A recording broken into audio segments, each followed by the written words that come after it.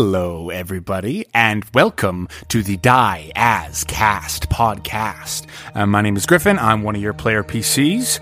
Thank you for taking a chance to listen to us. We got a pretty great team of players here. Myself, Diego Stradle, Madeline Hunter-Smith, and of course, our DM, Kevin Cork. This episode pretty much is just so you can meet the characters, learn a little bit more about the Midgard world, which of course has been made by Kobold Press. And we realized about halfway through this episode that we hadn't actually introduced ourselves. So that's why I'm here. It's myself, Madeline, Diego, and Kevin. Anyway, here is our cast of characters. Maeve Maldorava, a half-vampire misfit with a sparkly secret. After a mysterious unicorn patron revealed a devastating truth about her past on her 16th birthday, this young celestial warlock has set off from the vampire lands of Morgau in pursuit of some answers. Armed to the teeth with heavy eyeliner and black fingerless gloves, and haunted by a strange and unfamiliar apparition, Maeve is one glittery goth with a fang-sharp attitude.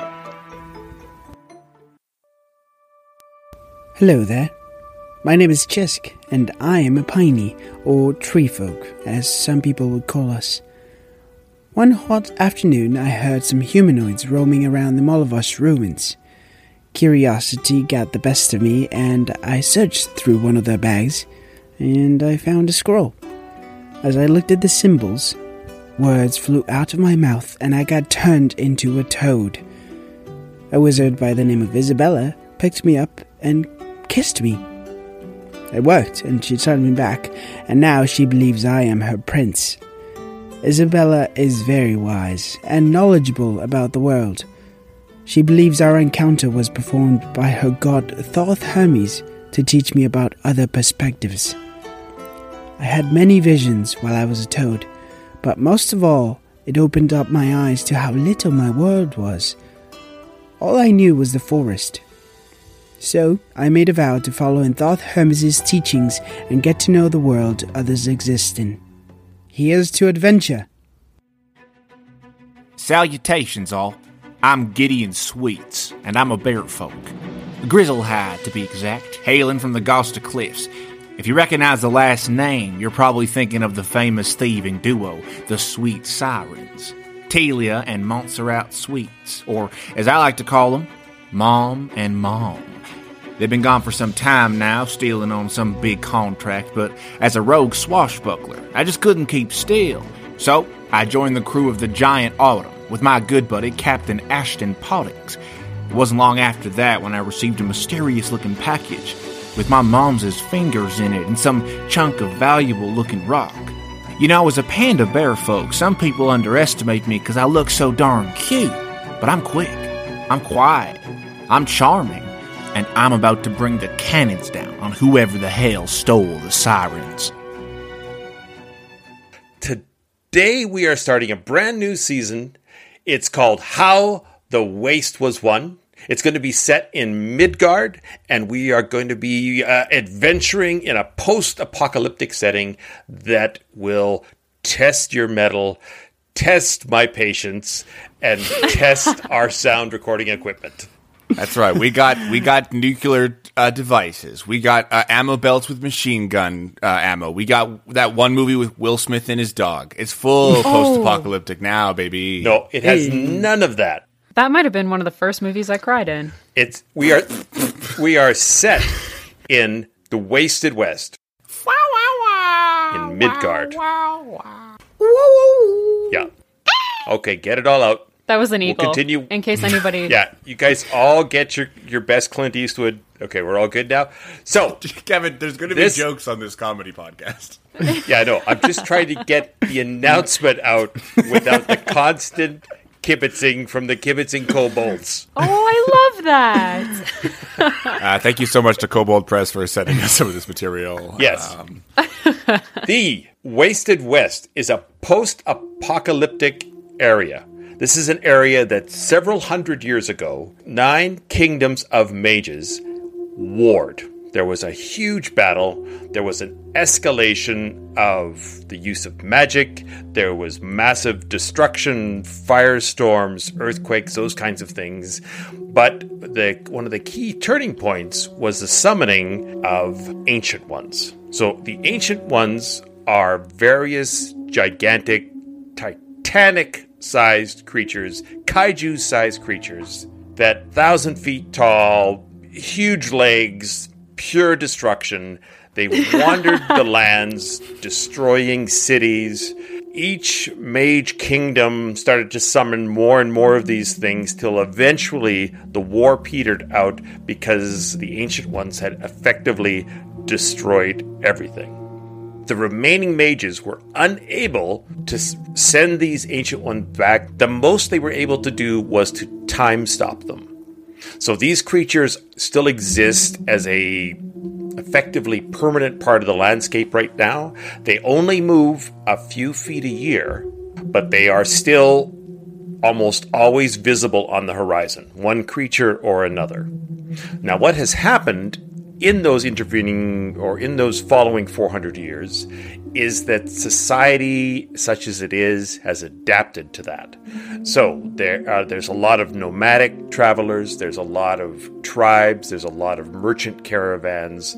There is some villages. There's not much civilization beyond sort of the village level that has sprung up in old ruins.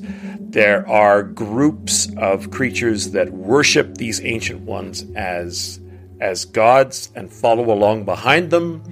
There are even creatures that have created towns that are hanging off the sides of these creatures or have been built on their backs or on their heads.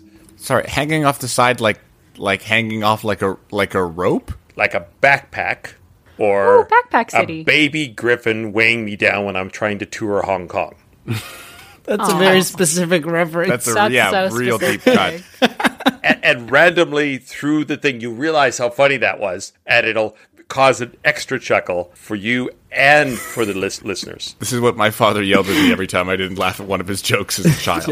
You It's will gonna be laugh. funny in 10 years. You will laugh. I'll bring it up later and you'll laugh again. I do have a real question. Are they all land-based, or are some of them in the water? The water, most of the water sources have been dried up or destroyed, so there is no major water sources. There's a few small oases. More than one oasis. There are a couple of air-based ones. Ooh. And they're also timed stop. They're also time-stopped. Those would be the worst ones, How does right? that work? Ooh. So they are suspended effectively still in midair, hanging over you like the like taxes. Now Nice. Oh God. Nice, yeah. Okay, let me try again. Hanging over you like your father's lost expectations. Oh my god.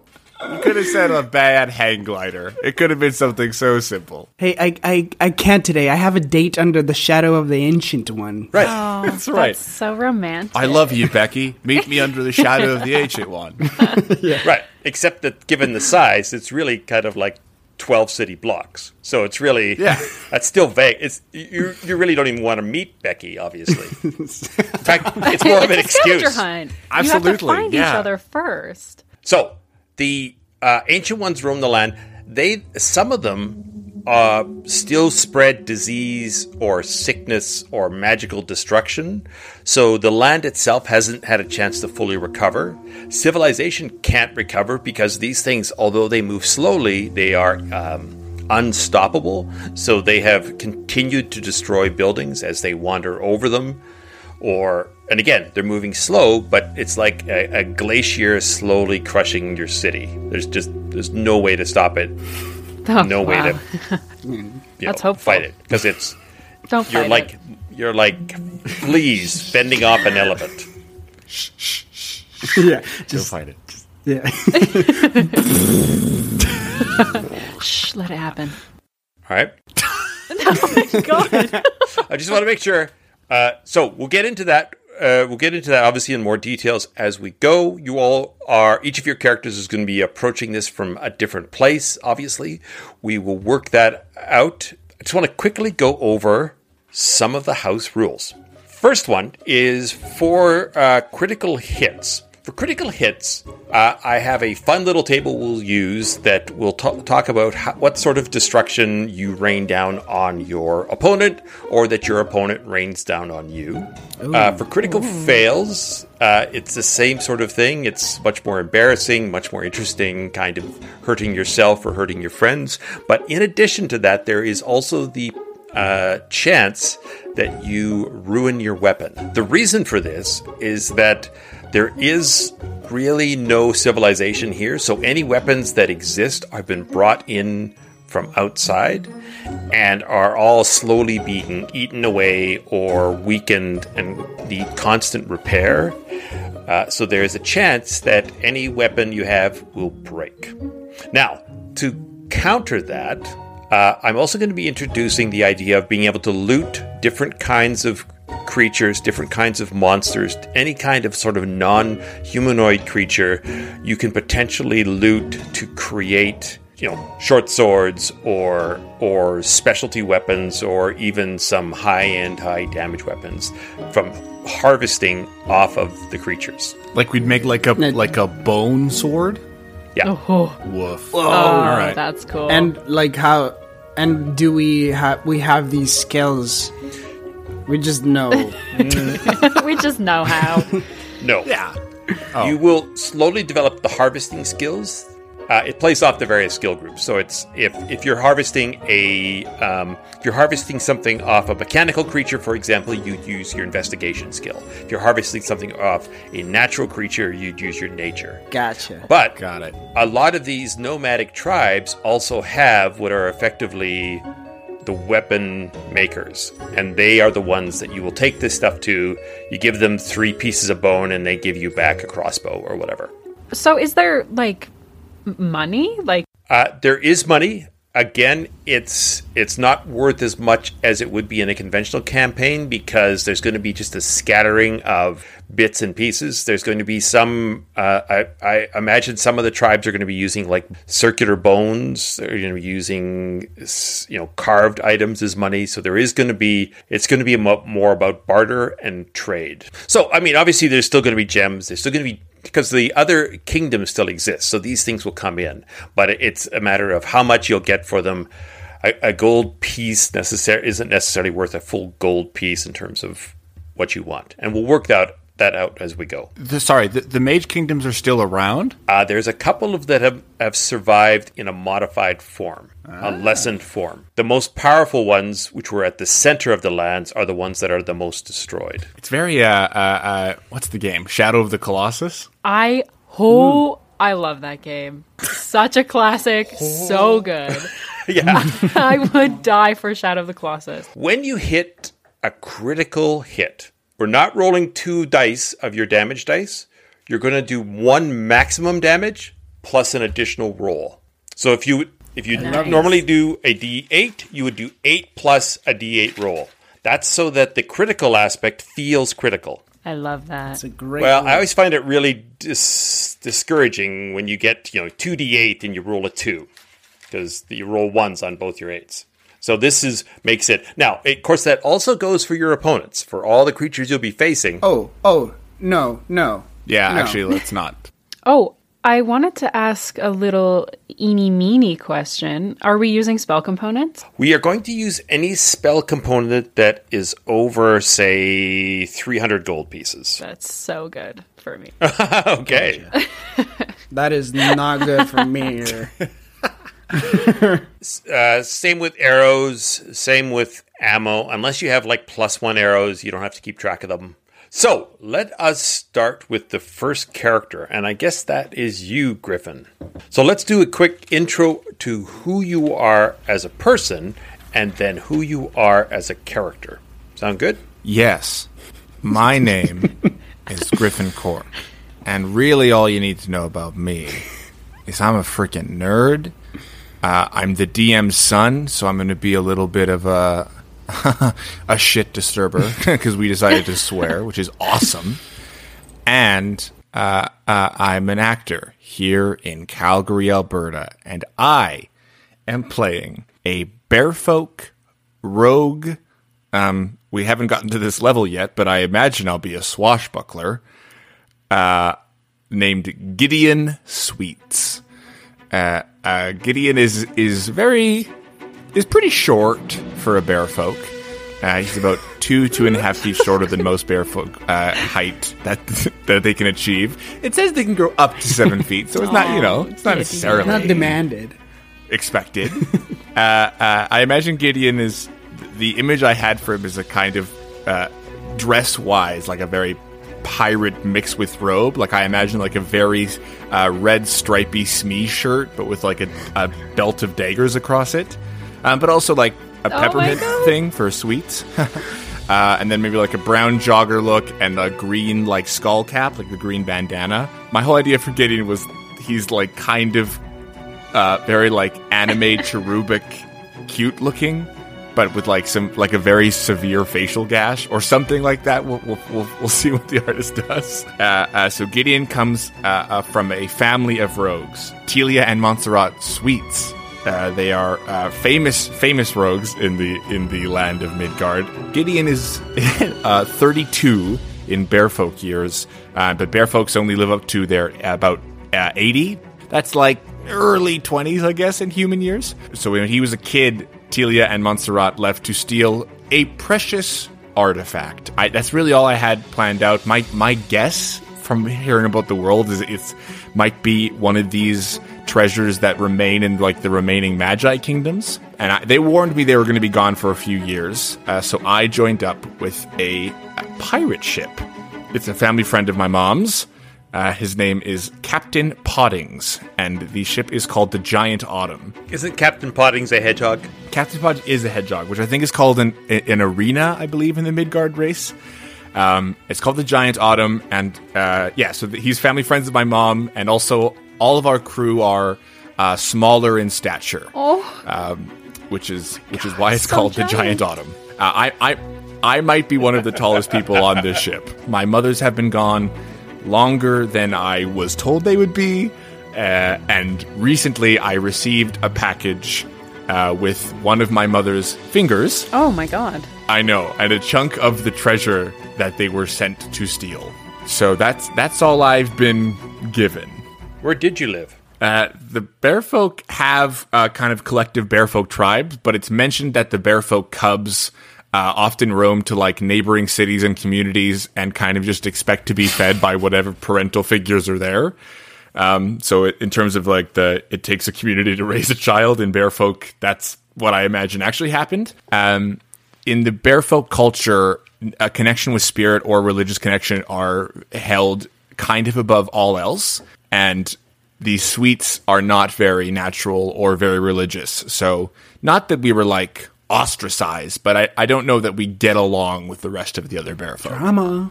So I imagine we would have moved south. I am from Gosta Cliffs. No, that's good. That gives us a point. Yeah, it's by the mouth of the river, so I figured that would be a good place to start. All right, the Maeve, we are coming to you. Yeah, I am Madeline Hunter-Smith. I'm kind of like a pretty boring person.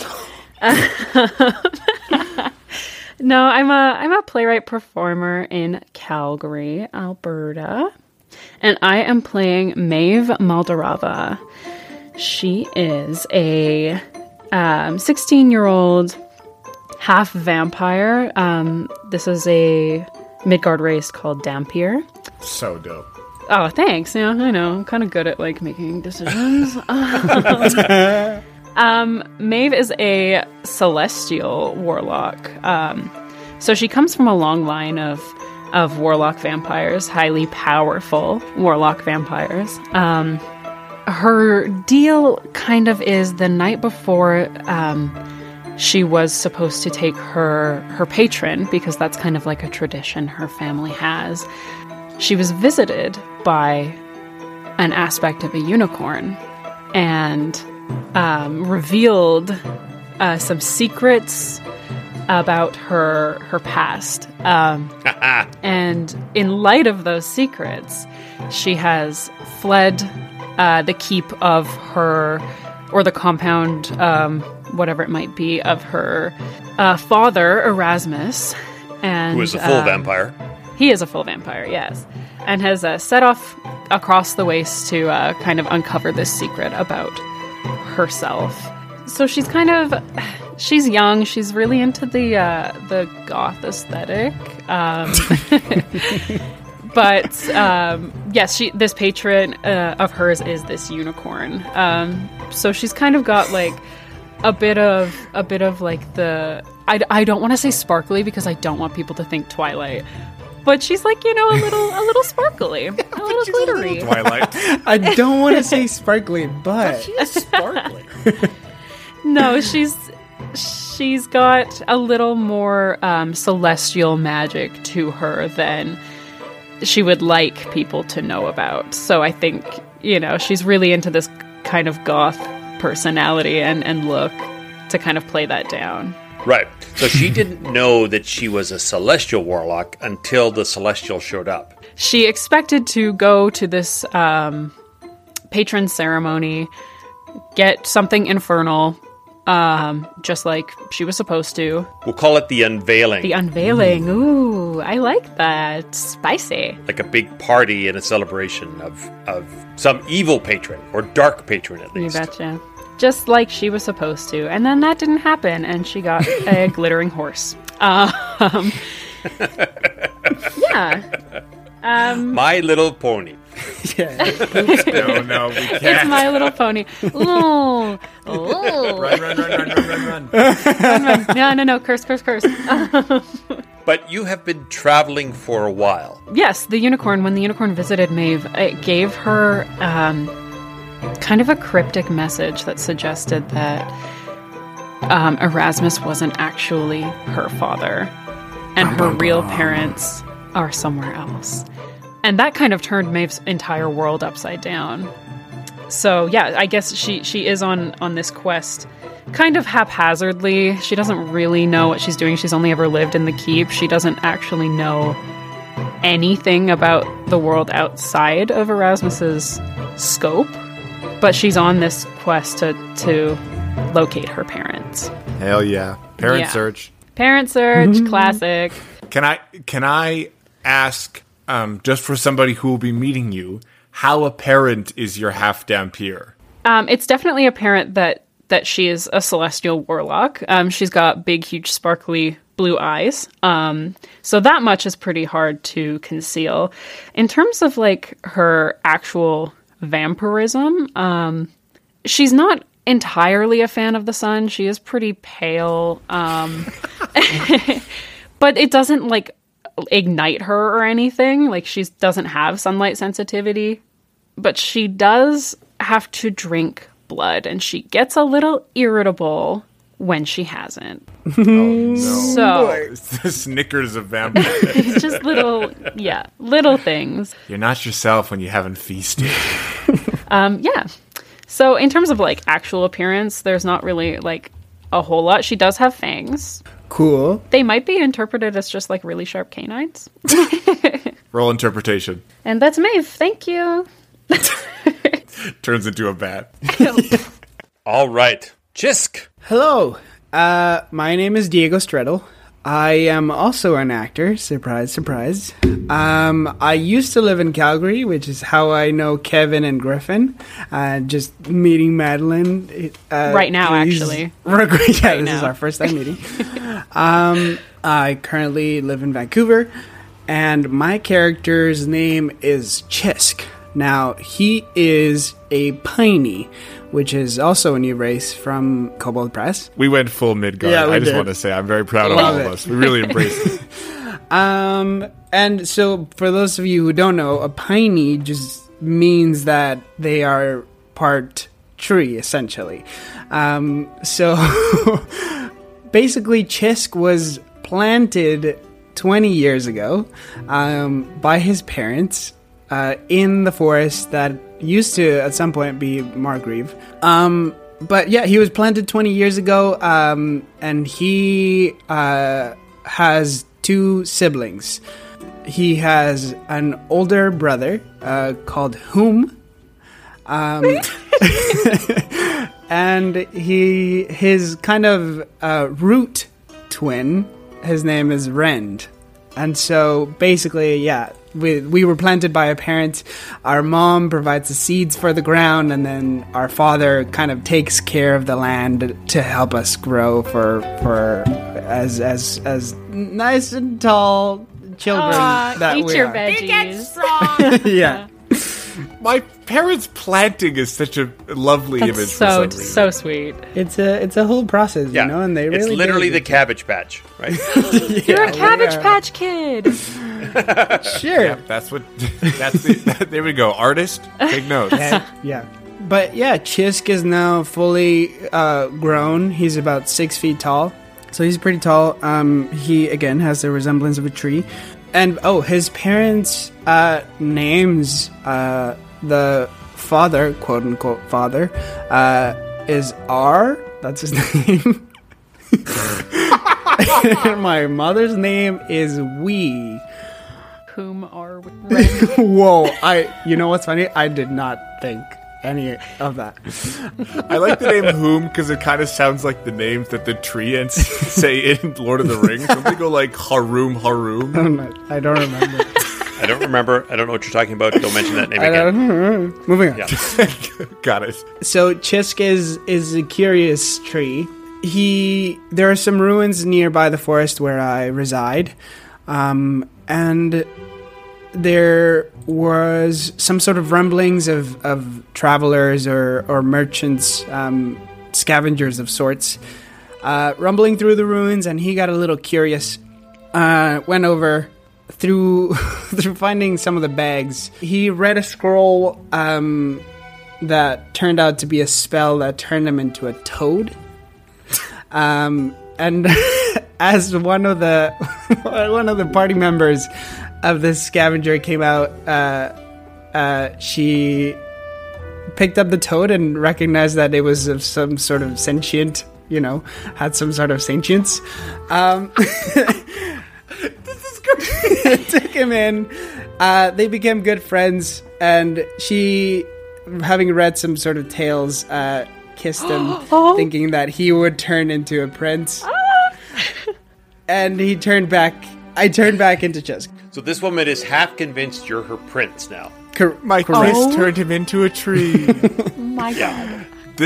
I cannot believe this. Okay, go ahead. Sorry. So this is chaos. Chisk and Isabella are friends, and she's taught him a lot about the world and made him even more curious to learn things about the world. And so he's kind of taken a patron of sorts. Showed up in a vision in the sky, and he's now a cleric of knowledge. That was quite a leap. Yeah. Because Isabella is a wizard, and she's kind of all about, getting more knowledge, and she's very particular about that stuff. She's very great. So your quote unquote cleric god is this wizard Isabel? No. My god is Thoth Hermes. Got it. Yeah, she herself is a wizard, but she would follow Thoth Hermes. Right. Thoth Hermes is one of the southern gods, so he's less well known. But a lot of the southern gods have actually moved up in influence in the wastelands because there are a lot of desert dwellers from the south that adapt well to the wastelands better than those from the northlands or those from the forested heavy areas. Great. And yeah, that's where he is now. I think his jolt is that, most, not necessarily a jolt either, but most Pineys aren't really that religious either. And he's taken a left turn. Yeah, and he never even expected to fall into this religious trap or along this religious path, except that he had these couple of things happen to him. First of all, being turned into a toad and then discovering these old scrolls that Isabella had been digging up or digging up for. Isabella works for a merchant, I think we said, and she's sort of the archaeologist that was along with the merchant thing while they were digging, looking for treasure and stuff. Isabella herself was much more motivated in just finding out as much new knowledge or uncovering old knowledge as she can. So this was an opportunity for her. And the fact that she kissed a toad and it turned into a wooden prince. I love it so much. Excellent. Well, that is an excellent mix of people. All right, so we will leave it there for now. Next week, we are going to come back. We are going to play out your initial introductions to everything. We are going to launch into our first adventure. Let's start playing our nerd games now. Starting now. And now. And that's it for our episode 0. Hi, it's Griffin again. We'll be releasing our episodes weekly on Saturday morning. If you're interested in learning more, I'm sure we'll set up a website very soon. A big, big thank you to Kobold Press for making the amazing Midgard world. Thank you to the Boy King of Idaho for all of the, just phenomenal music in this episode. All of the relevant links are in the podcast description. And thank you for listening.